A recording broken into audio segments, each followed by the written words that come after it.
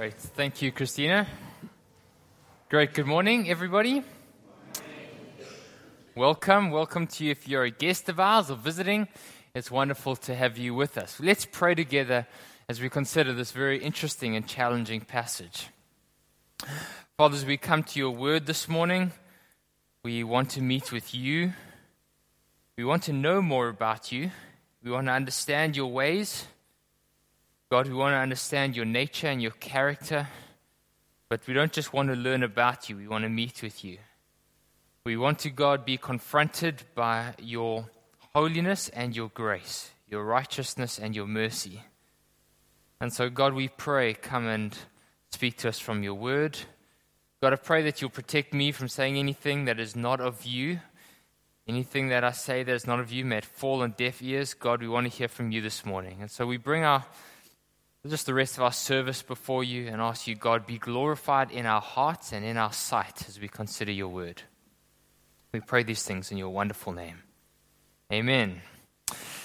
This morning, we are starting a 6-week series called Christ in the Old Testament. And the reason we're doing this is that many people, both followers of Jesus and spiritual seekers, we have this idea that the Bible's in two distinct parts, right?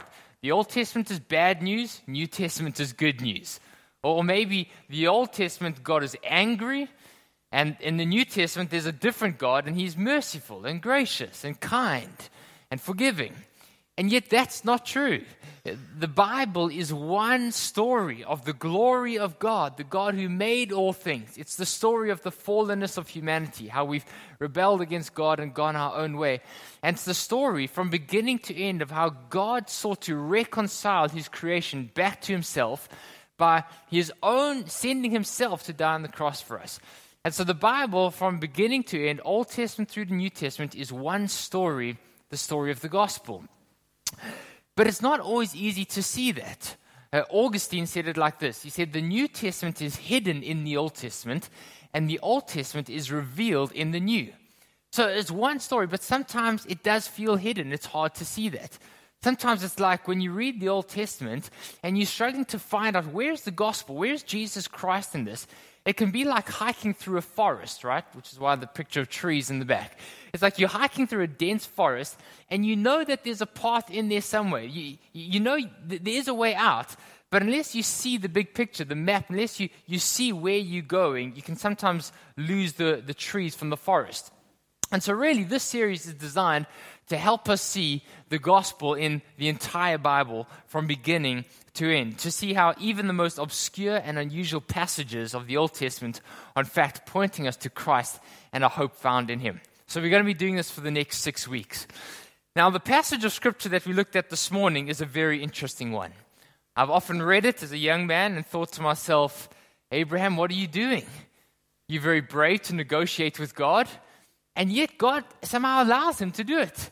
And then just when he gets to the crunch time, he walks away. Like, what on earth is going on? Well, I've consulted many theologians and commentators this week and have sought help from many people. And just to say, Tim Keller has been very helpful in helping me understand this passage. Now, the background to the story is this. Genesis chapter 12, a few chapters before, God calls this man called Abraham. He doesn't call him because Abraham is particularly special or righteous or worthy. Abraham is a pagan. He is worshiping the sun and the moon and the stars. And yet God calls him to leave his family and his land, to go to a new land, and God promises amazing blessings. He says, through you and your descendants, or more specifically your descendant, I will bless all the nations of the world. Everyone will be able to come to know who I am through your descendants. And so God gives him this amazing promise, and Abraham trusts God, and so he follows him. He leaves the land where he came from, and he goes to Canaan and settles there.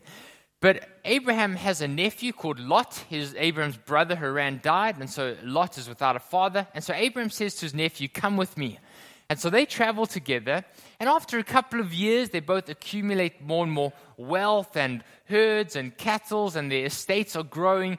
And eventually, the place where they settle is too small for both families. And so Abraham says, Lot, you decide which way to go. You go one way, I'll go the other. And so Lot says, great, I'll go east. And he goes to this valley called the Jordan Valley. And he finds a town there called Sodom. And Lot settles in that town. And Abraham says, okay, fine, I'll go west. And so they go their separate ways.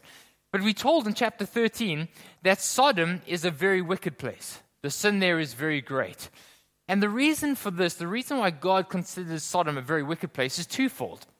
The one reason is because of the abundant, promiscuity, sexual promiscuity. Everyone there is living for their own pleasure.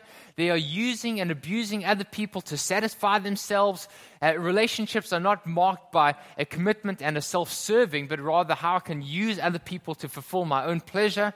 And so, but in addition to that, Sodom is also a place where they are mistreating the poor. They are mistreating the needy. There's great injustice there. Everyone's just looking out for themselves. In fact, in verse 20, I don't know if you noticed, twice God talks about the outcry in Sodom. Elsewhere in the Bible, that word outcry is used to talk about the cries of the oppressed. So there are people in Sodom that are being oppressed by the wealthy and the powerful, and they're crying out saying, God, where are you? And so because of the injustice and the promiscuity and the lack of righteousness in Sodom, God says, Sodom, things are not well in Sodom. And so what's happening is the people there, all the relationships, both with God, vertically, I have to think about that for a second, and each other horizontally, things are not going well. There's a sense of selfishness, self-righteousness, self-entitlement. There's not much that's right or just or moral in these relationships. In other words, there's not much righteousness in the town, the city of Sodom. Now, this picture of Sodom doesn't just come out of nowhere. We sometimes think that Sodom was the only bad place in the world and everyone else was right. But actually, as we read the book of Genesis, we read that this is the story of the world. Remember Genesis chapter, I think it's 3 or 4, right after the fall, Adam and Eve fall. Well, they've got two sons. One is called Cain, the other one is called Abel. And Cain is jealous of his brother. And so he waits in the field for him. Abel comes walking along, and Cain rises up and attacks his brother and kills him. Right in the beginning, Genesis chapter 4. In Genesis chapter 6, there's such wickedness of the world that God says, I think it's time we just wipe it out and start again. And so God picks Noah and says, you're going to be kind of like a new Adam. You're going to start again with you. But Noah himself isn't too much better. And so straight after the flood, things don't go so well themselves. And then chapter 11, we've got the story of the Tower of Babel, where humanity says, we don't need God. We've got science, we've got technology, we've got our own industriousness. Why do we need God? Let's build a tower to the sky. We can manage on our own. Who needs God with everything we've invented? And so they build this tower, and it actually says in chapter 11, they say, let us make a temple with its tops in the heavens so that we can make a name for ourselves. And then you get Abraham, and you think in chapter 12, okay, finally we've got someone who's righteous. And then in chapter 13, Abraham goes to Egypt with his wife, and he says to his wife, listen, Sarah, you and I both know that you're quite a stunner, right? Everyone's going to be turning their heads to look at you. So let's make a deal. When we go to Egypt, let's pretend that you're my sister. Because if everyone knows that you're my wife, maybe they'll attack me so that they can marry you. And so Abraham pretty much sells his wife down the river. And so he goes to Egypt and he says, this is my sister Sarah. And the Pharaoh says, wow, I would like to have her as my wife. And so he gives Abraham a whole lot of gold and money and silver to marry his wife. Even Abraham himself has got some issues. But all this, God still has a purpose for Abraham. And that then brings us to our passage today in Genesis chapter 18. Now, I got 3 points today. The first one is God calls Abraham. Secondly, Abraham calls on God. And then thirdly, learning to pray like Abraham. Okay? So firstly, God calls Abraham. Now, this passage that we have today, remember where Abraham kind of wrestles with God in prayer. It's a famous passage about interceding or praying for a nation or a city on behalf of them. But before we get there, what's interesting is to note who initiates this conversation. Who starts this dialogue between Abraham and God? Well, look at verse 17. It says this. God says to Abraham, shall I hide from Abraham what I am about to do? Now think about that for a second. In the story, there are 3 people that have arrived at Abraham's tent. 2 of them are angels, and one of them is God himself in human form. And so this man, the Lord, Yahweh, says, shall I hide from Abraham what I'm about to do? But Abraham's standing right next to him. Now, if you ever say to somebody, love, I'm wondering if I should tell you this or not. What have you done? You've already decided that you're going to tell them, right? You don't say that to someone if you're wondering whether you should tell them. You've already made up your mind. You only say that if you're going to tell them, right? But what you're doing is you're conveying the importance of this. You're saying, this is not just a passing comment. I want you to really take note of what I'm going to do. So God says to Abraham, should I tell Abraham what I'm about to do? And he says the same thing in verse 20. It says, because of the outcry against Sodom is very great and their sin is grave, I will go down and see whether they have altogether done according to the outcry that has come to me. So why does God go down? I mean, does he not know what's going on? Does he need Abraham's help? Why does God say, let me go down and see what's going on? What's God doing? He's drawing Abraham into the conversation. He's saying, Abraham, I want to talk with you. I want to engage with you. It's kind of like if I say to my daughters, Sarah, will you help me set the table? Or as last night Claire did, Sarah, will you help me cook dinner together? And when you do that, I don't really need my daughter to help me set the table. If anything, it's going to take longer, right? It's going to get more complicated. They're going to get in the way, and I'm going to have to fix everything that they do anyway, even though actually Sarah sets the table more than me in our family. But just pretend I do, okay? But why do I do that? It's because I'm drawing her in. It's because I want to include her in what I'm doing. I want to be with her. I could set the table on my own, but I want her to be with me. And that's what God's doing here.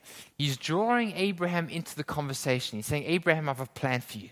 I've got a purpose for your life. Come and see what I'm going to do. And why does God do this? Well, he tells us in verse 18. Look at what he says. He says, shall I hide from Abraham what I'm about to do, seeing that I have chosen him to become a great nation, through whom all the nations of the world will be blessed. For I have chosen him that he may teach his children the ways of the Lord. So for Abraham to become the man that God has called him to be, for Abraham to become this great man through whom him and his descendants, the world will be blessed, for Abraham to be the father of Israel and to teach Israel who God is, Abraham himself needs to know who God is. And so God's drawing him in. He's saying, come and be with me. I want to reveal to you, Abraham, more of who I am, my nature and my character. You see, what does Abraham need? He needs to know God deeply. He doesn't just need to know God superficially. He needs to know God deeply. He doesn't just need to know, Jesus loves me, this I know, for my Sunday school teacher told me so. He needs to have a profound revelation of the nature and the character of who is this God that has called him and is going to bless the whole world. And so God reveals it to him. Friends, can I ask you, do you know God deeply? Do you know him profoundly? Do you know the intricacies of the nature and the character of God? Friends, I hope you know that God has got a calling and a plan and a purpose for your life. You're not an accident. Maybe your parents didn't plan to have you, but God planned for you.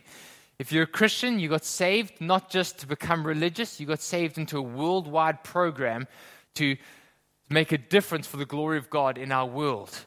If you're a seeker here this morning, God wants you to become a follower of Jesus, not so that you can become more religious or more moral, but that you can join his worldwide plan for the glory of God. God has a plan and a purpose for your life, just like he did for Abraham. But for both Christians and seekers alike, you'll never become the person God's called you to be. You'll never fulfill your purpose in life. You'll until you understand the depth of who God is, until you know God deeply. Friends, if you're a Christian here this morning, if you know God just superficially, when the storms of life come, and they will come, you'll be confused, you'll be dazed, you'll be rocked at your core. We have to know who God is and to know him deeply. And that's what God wants for Abraham. And so God calls him. He calls him. He says, Abraham, I want you to engage with me. For Abraham to become this person, he needs to know both the righteousness of God and the mercy of God. He needs to know what will one day be called the gospel. And so God draws him in to reveal himself to Abraham. Okay? First thing, God calls Abraham. Secondly, Abraham then calls on God. Now, look at what happens here from verse 22 onwards. Look at this very unusual prayer of Abraham's. It's a prayer in which Abraham is wrestling with God, right? Remember, he starts off and he says, God, for Sodom, I know it's very wicked, I know it's very evil, But if there are 50 people in there, will you save it? And God says, for 50 people, righteous people, I'll save it. And then Abraham says, pardon me, God, I know I'm dust and ashes. I know I don't have the right to ask you this, but what about 45? And he's wrestling, he's negotiating in some ways with God. Very brave of him. Now, what is Abraham's dilemma? What's he wrestling with in this passage? Well, he knows that God is holy. He knows that God is without blemish. God cannot stand sin and wickedness and evil. In chapter 17, just before God comes to Abraham, and he says, I am God, walk before me and be blameless, that I may make my covenant with you. And Abraham falls on his face before God. So Abraham knows something of the holiness and the righteousness of God. He's seen it. He's not questioning it. But the question he's asking is God also kind? I know that he's righteous. Is he also merciful? I know that he's holy. Is he also gracious? Can God's righteousness and his mercy coincide together? And so look at what he says. He says, will you indeed sweep away the righteous with the wicked? Suppose there are 50 righteous people in the city. Will you sweep away the whole place and not spare it, even for the sake of the 50 people who are in it? So Abraham's trying to work this out. God, I know you're holy and righteous, but are you also merciful? Now, friends, this is actually something that we have to wrestle with ourselves all the time. If you are a parent here this morning, you know the struggle between, I want to teach my children right and wrong. I want to teach them righteousness and justice and truth, but I also want to teach them graciousness and forgiveness. I want to train my children the way that they should go, but I don't want to be a strict disciplinarian. I also want to teach them the joys of forgiveness and mercy and forgiveness in our family. Or if you work in an office and you've got people that report to you, you oversee a team, you've got standards, you've got objectives you need to achieve. But you don't just want to be a strict authoritarian leader. You've also got to exhibit kindness and grace and mercy when people make mistakes. How do we bring these things together? When someone makes a mistake, are you holy and righteous? Are you merciful? How do we bring these things together? And this is what Abraham is wrestling with. Now, in order to understand this, we need to think about something that Abraham understood. Abraham knew something that most people in the history of the world have understood, and many cultures in the world understand, but it's something that as Westerners, if you've been trained or grew up in the West here, it's something that as Westerners like myself, we often struggle with. And the reason is because we live in the most individualistic period in the history of the world, right? And so a lot of Westerners, and I guess young people in Hong Kong today, I'm guessing that, we tend to think it doesn't matter this is this thing of corporate responsibility, okay? We struggle with the idea of corporate responsibility. So many Westerners and young people in Hong Kong today, we tend to think it doesn't matter what my family's done, or my community's done, or my clan has done. I am not responsible for anybody else's actions. Only what I do, my actions and my beliefs and my attitudes and my behaviors. I stand or fall I'm accountable for myself and myself only. What my family does, what my parents do, what my clan does, or my team does has got nothing to do with me. Okay, does that make sense? How many people in the West think. Now that may sound very independent and modern and democratic, but actually most people, even today, but definitely throughout the history of the world, have understood that actually as human beings we are far more complex than that.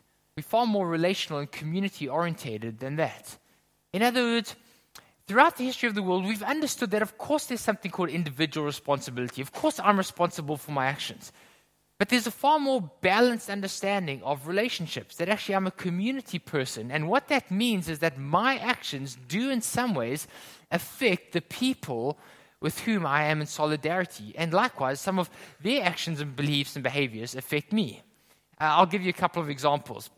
I was reading a book this weekend that Eric lent me called Come Back, Barbara. The most incredible book. I've never read a book so quickly. It's the story of this this Christian family in America, and this young lady. She turns 18 and she says to her mom and dad, I want nothing to do with your ways, your beliefs, your morality, or your system of viewing the world. And so she goes off on her own. She says, I'm 18 years old, I'm independent, I'm going to be my own person. And for the next 10 years, she lives this life of absolute hedonism, just pursuing her own pleasures. And she doesn't realize the absolute heartache and brokenness and pain that she's causing her family. And she wrestles with him and says, why can't you just let me be my own person? Why are you so concerned with me? Just let me make my own decisions. Not realizing that her own decisions dramatically and profoundly affect the people in her life. Okay, does that make sense? I'll give you another example. Think of when a terrorist attack happens in a city, right? There's a terrorist attack. What do? We stand together. We say, we will not be beaten. We will not be defeated like that. Why? Because we realize an attack on our city, on our people, is an attack on us. Last example of this is, I didn't really realize this until the last few years, but in South Africa, there's been a lot of social unrest over the last few years, especially along the lines of race and ethnicity. And I kind of didn't really understand this until I started to ponder the question of my own culpability as a white South African male. How much am I responsible for apartheid and the sins of my people against another people group in my own nation? And it's interesting because a lot of that happened when I was a child, or some of it even before I was born.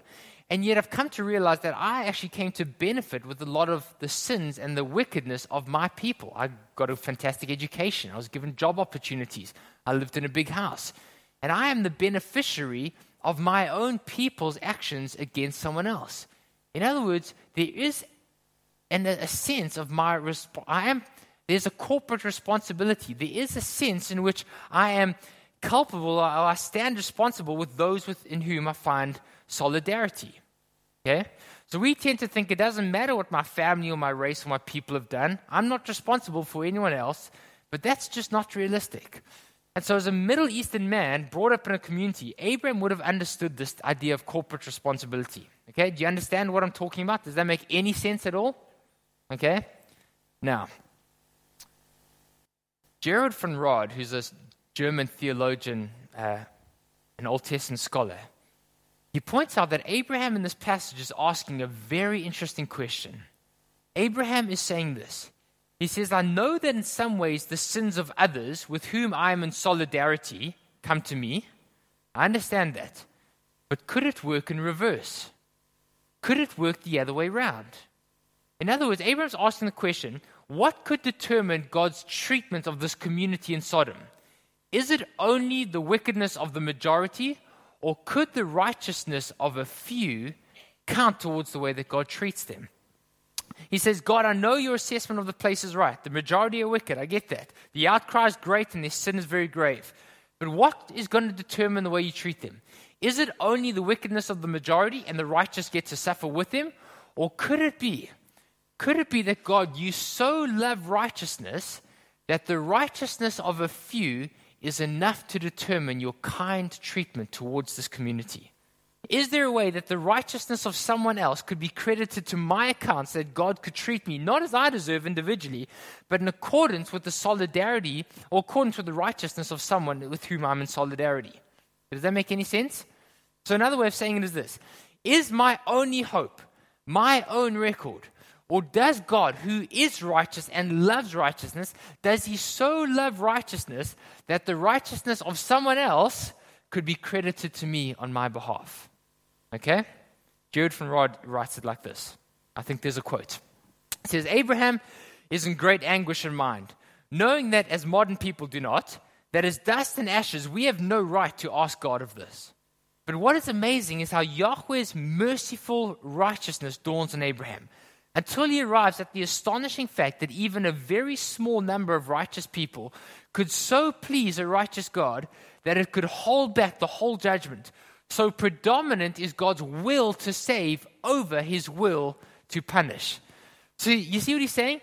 As modern people, we tend to think, oh, come on, God, just forgive, right? I mean, I know I'm bad, but I'm not as bad as Hitler, right? I know I'm bad, but I'm not as bad as that guy. God, can't you just sweep my sin under the carpet? Can't you just forgive me? But that's not what Abraham's saying. Abraham's saying, God, your assessment is right. That place is very wicked. You're right. Sin is a problem. God, it is unjust. I know that you are righteous and I know you love righteousness. I know that you are judge of all the earth. I know that. I know that I am but dust and ashes. But God, could it be? Could it be that you so love righteousness that if you found enough righteous people in that place, that it would hold back your judgment? God, is your will to save so predominant that the righteousness of a few would hold back your judgment? And surprisingly, what is God's answer? The answer is yes. Yes. And if that's true, Abraham says, well, how far does this principle go? God, for 50 righteous people, okay, 50 righteous people, will you stand back your judgment? And God says, for 50 people, I will spare the place. Abraham says, God, forgive me for asking, what about for 45 people? Would you hold back your judgment? And God says, for 45, I won't destroy Sodom. Abraham says, God, what about 40? For 40 people, will you be gracious? And God says, for 40 people, I'll hold back my judgment. He says, God, excuse me asking, what about 30 people? For 30, and God says, for 30 people, for the sake of 30, I will not destroy Sodom. He says, God, 20 people? God says, for 20 people, I will not destroy Sodom. And then finally he says, God, excuse me, one last time. What about 10 people? For the sake of 10 people, will you not destroy Sodom? And God says, for the sake of 10, I will not destroy it. And then what? And then what? He's on a cliffhanger, for goodness sake. He's got one more question to ask. And what is the question? What's the question Abraham wants to ask but doesn't dare ask? For one, right? For one. God, if there is one righteous person, will you destroy Sodom? And what would God's answer be? Yes, for the sake of one. For the sake of one. If you can find the right one. If you can find the right one.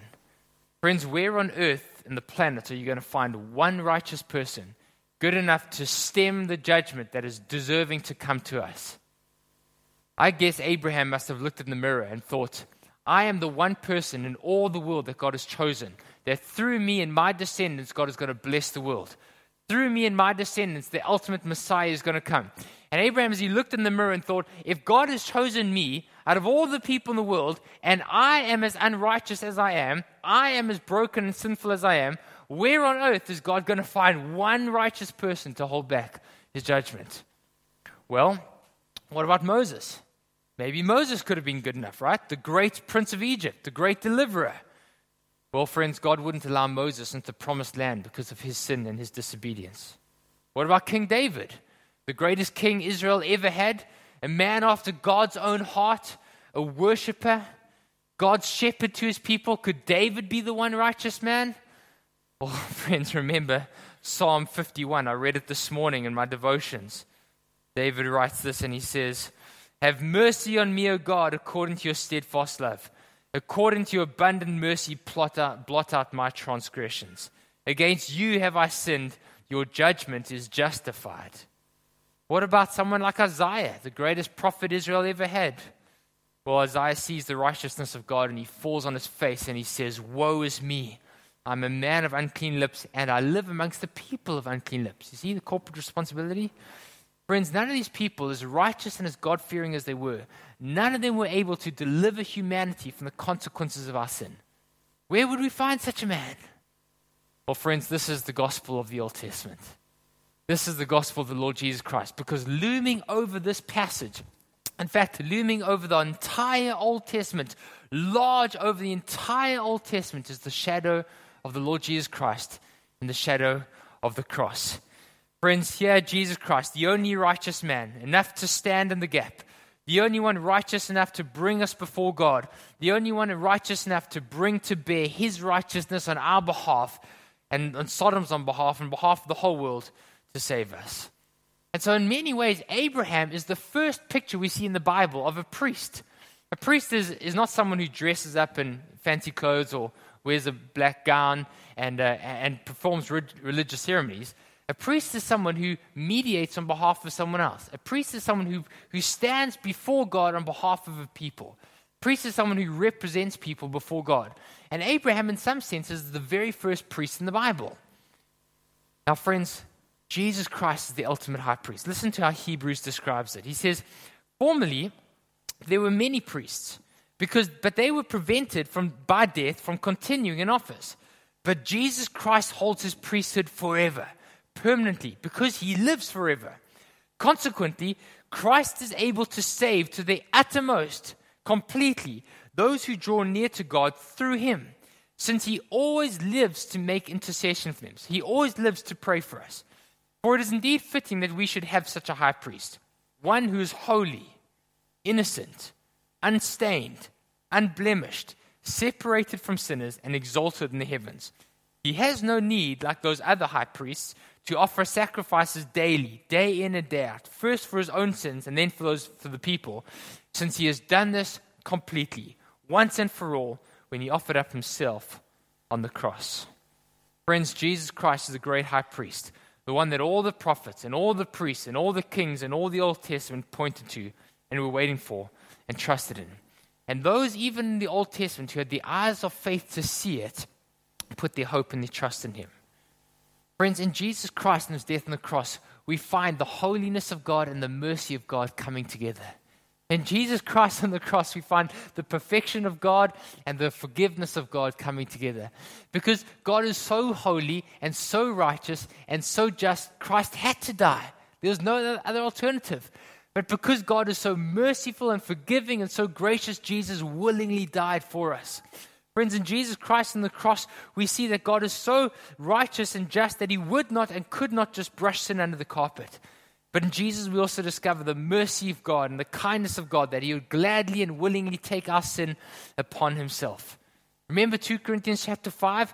God says, "For God made him," that's Jesus, "who knew no sin, who was utterly righteous, to become sin for us, to take on the status of sinner, so that in him, in solidarity with him, we might become" what?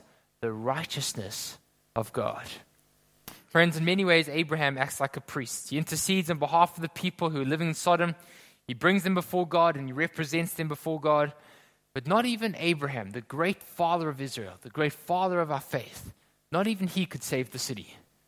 Because ultimately in chapter 19, Sodom is destroyed. Lot is rescued, Lot's family is rescued, but Sodom is destroyed. But friends, Jesus Christ didn't just pray for the world. He didn't just pray for us. He went to the cross for us. He didn't just ask God to save us, he did save us. He accomplished the salvation that Abraham so longed for but couldn't accomplish himself. And still today, Christ is praying for us. He's there in the throne room of heaven interceding for us. He's there bringing the blood of the Lamb, the cross, before God the Father. And friends, if you've ever sinned or done anything wrong, which you do every single day, you know what Satan does? Satan comes and he accuses you. He comes to Father and he says, "Father, how can you accept this sinner? Don't you know that you're holy and they've sinned against you? How can their unrighteousness and your righteousness live together? Father, you need to reject them. You need to kick them out of your kingdom." And what does Jesus do? He says, "Father, I've died for them. I've covered them with my righteousness." Friends, even today, Christ is in the throne room of heaven, interceding for you, praying for you, priesting for you, representing his righteousness before God the Father for you. Abraham calls on God. God calls Abraham. Abraham calls on God. Finally, let's land with this. Thirdly, we need to learn to pray like Abraham. Friends, let's close with this. What about us? God calls Abraham to know him because he has a plan for his life. He's going to use Abraham to change the world. He's going to use Abraham to glorify himself. God has plans and purposes for him. Abraham is the one through whom the great high priest, Jesus Christ, will ultimately come. Christ, the descendant of Abraham. But that didn't make Abraham unimportant. God still has a plan for him. And friends, as we said earlier, God has a plan for you. He's got a purpose for your life. You're not an accident. He's going to use your life for his glory. But we, like Abraham and countless others, we stand before God, or will we, like Abraham and countless others, stand before God on behalf of our city and behalf of the nations? Friends, will we plead with God for Hong Kong? Will we, like Abraham, wrestle and pray? Will we plead with God for our great city? Will we bring our city before God week in and week out and say, "God, for your glory's sake, we bring Hong Kong before you"? And what about the nations of the world? God, in India and Australia and Japan and China, God, we pray, come and visit us. God, be gracious for us. God, be merciful to us. Friends, will we pray like Abraham for our city? But like Abraham, we need to learn something. We need to understand the gospel. We need to know both the righteousness and the mercy of God. Because if we come to Christ as our great high priest, we have to come and delight in his righteousness and his mercy. We have to come and revel in his holiness and his forgiveness. We have to come and see in Christ, our high priest, both the wonder and the splendor of his forgiveness and his grace and his profound perfection. Because if we don't, what will happen? If we don't see God's righteousness, we'll come in our own self-confidence. We'll come self-righteously. We'll demand that God hears our prayers. Say, God, we've prayed for you long enough. Why aren't you hearing us? We'll think that we are entitled to God's favor. We're entitled to his mercy. But if we come before God and we just see God's forgiveness, we just see his mercy, what will we do? We'll come in dust and ashes. Say, God, we don't really deserve to pray to you. God, we don't think that you can hear our prayers. And every time we sin, we'll say, God, we are sinners. We're not even going to bother to pray because we know you're so holy. Friends, if we see both the righteousness of God, we'll come in confidence. But if we see the mercy of God, we'll come when we don't feel worthy at all. Friends, we come to God in Jesus' name. We come in the name of Christ, our great high priest. We don't look down our nose at those that we feel don't deserve it. We do pray for those that we find it hard to pray for. We pray for those that we're intimidated by and those that we feel don't deserve it. But friends, we do this because we come in Jesus' name. Can we become a church that Christ has called us to? Can we become a church that loves and revels in Christ, our great high priest, full of wonder, full of worship at who he is and what he's done in the cross for us? Let's pray together. Will you, maybe let's stay seated and let's pray together.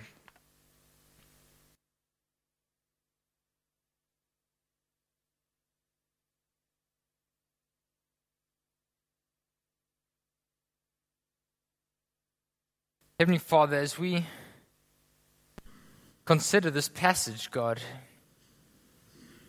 it is scandalous to think about the fact that the righteousness of Christ, the only righteous one, the only sinless one, that Jesus, you willingly and gladly went to the cross that you might pour out your righteousness on us. God, we think of David's words in Psalm 51. Have mercy on us, O God, according to your steadfast love. According to your abundant mercy, God, blot out our transgressions. God, wash us thoroughly from our sin. Cleanse us from our iniquity.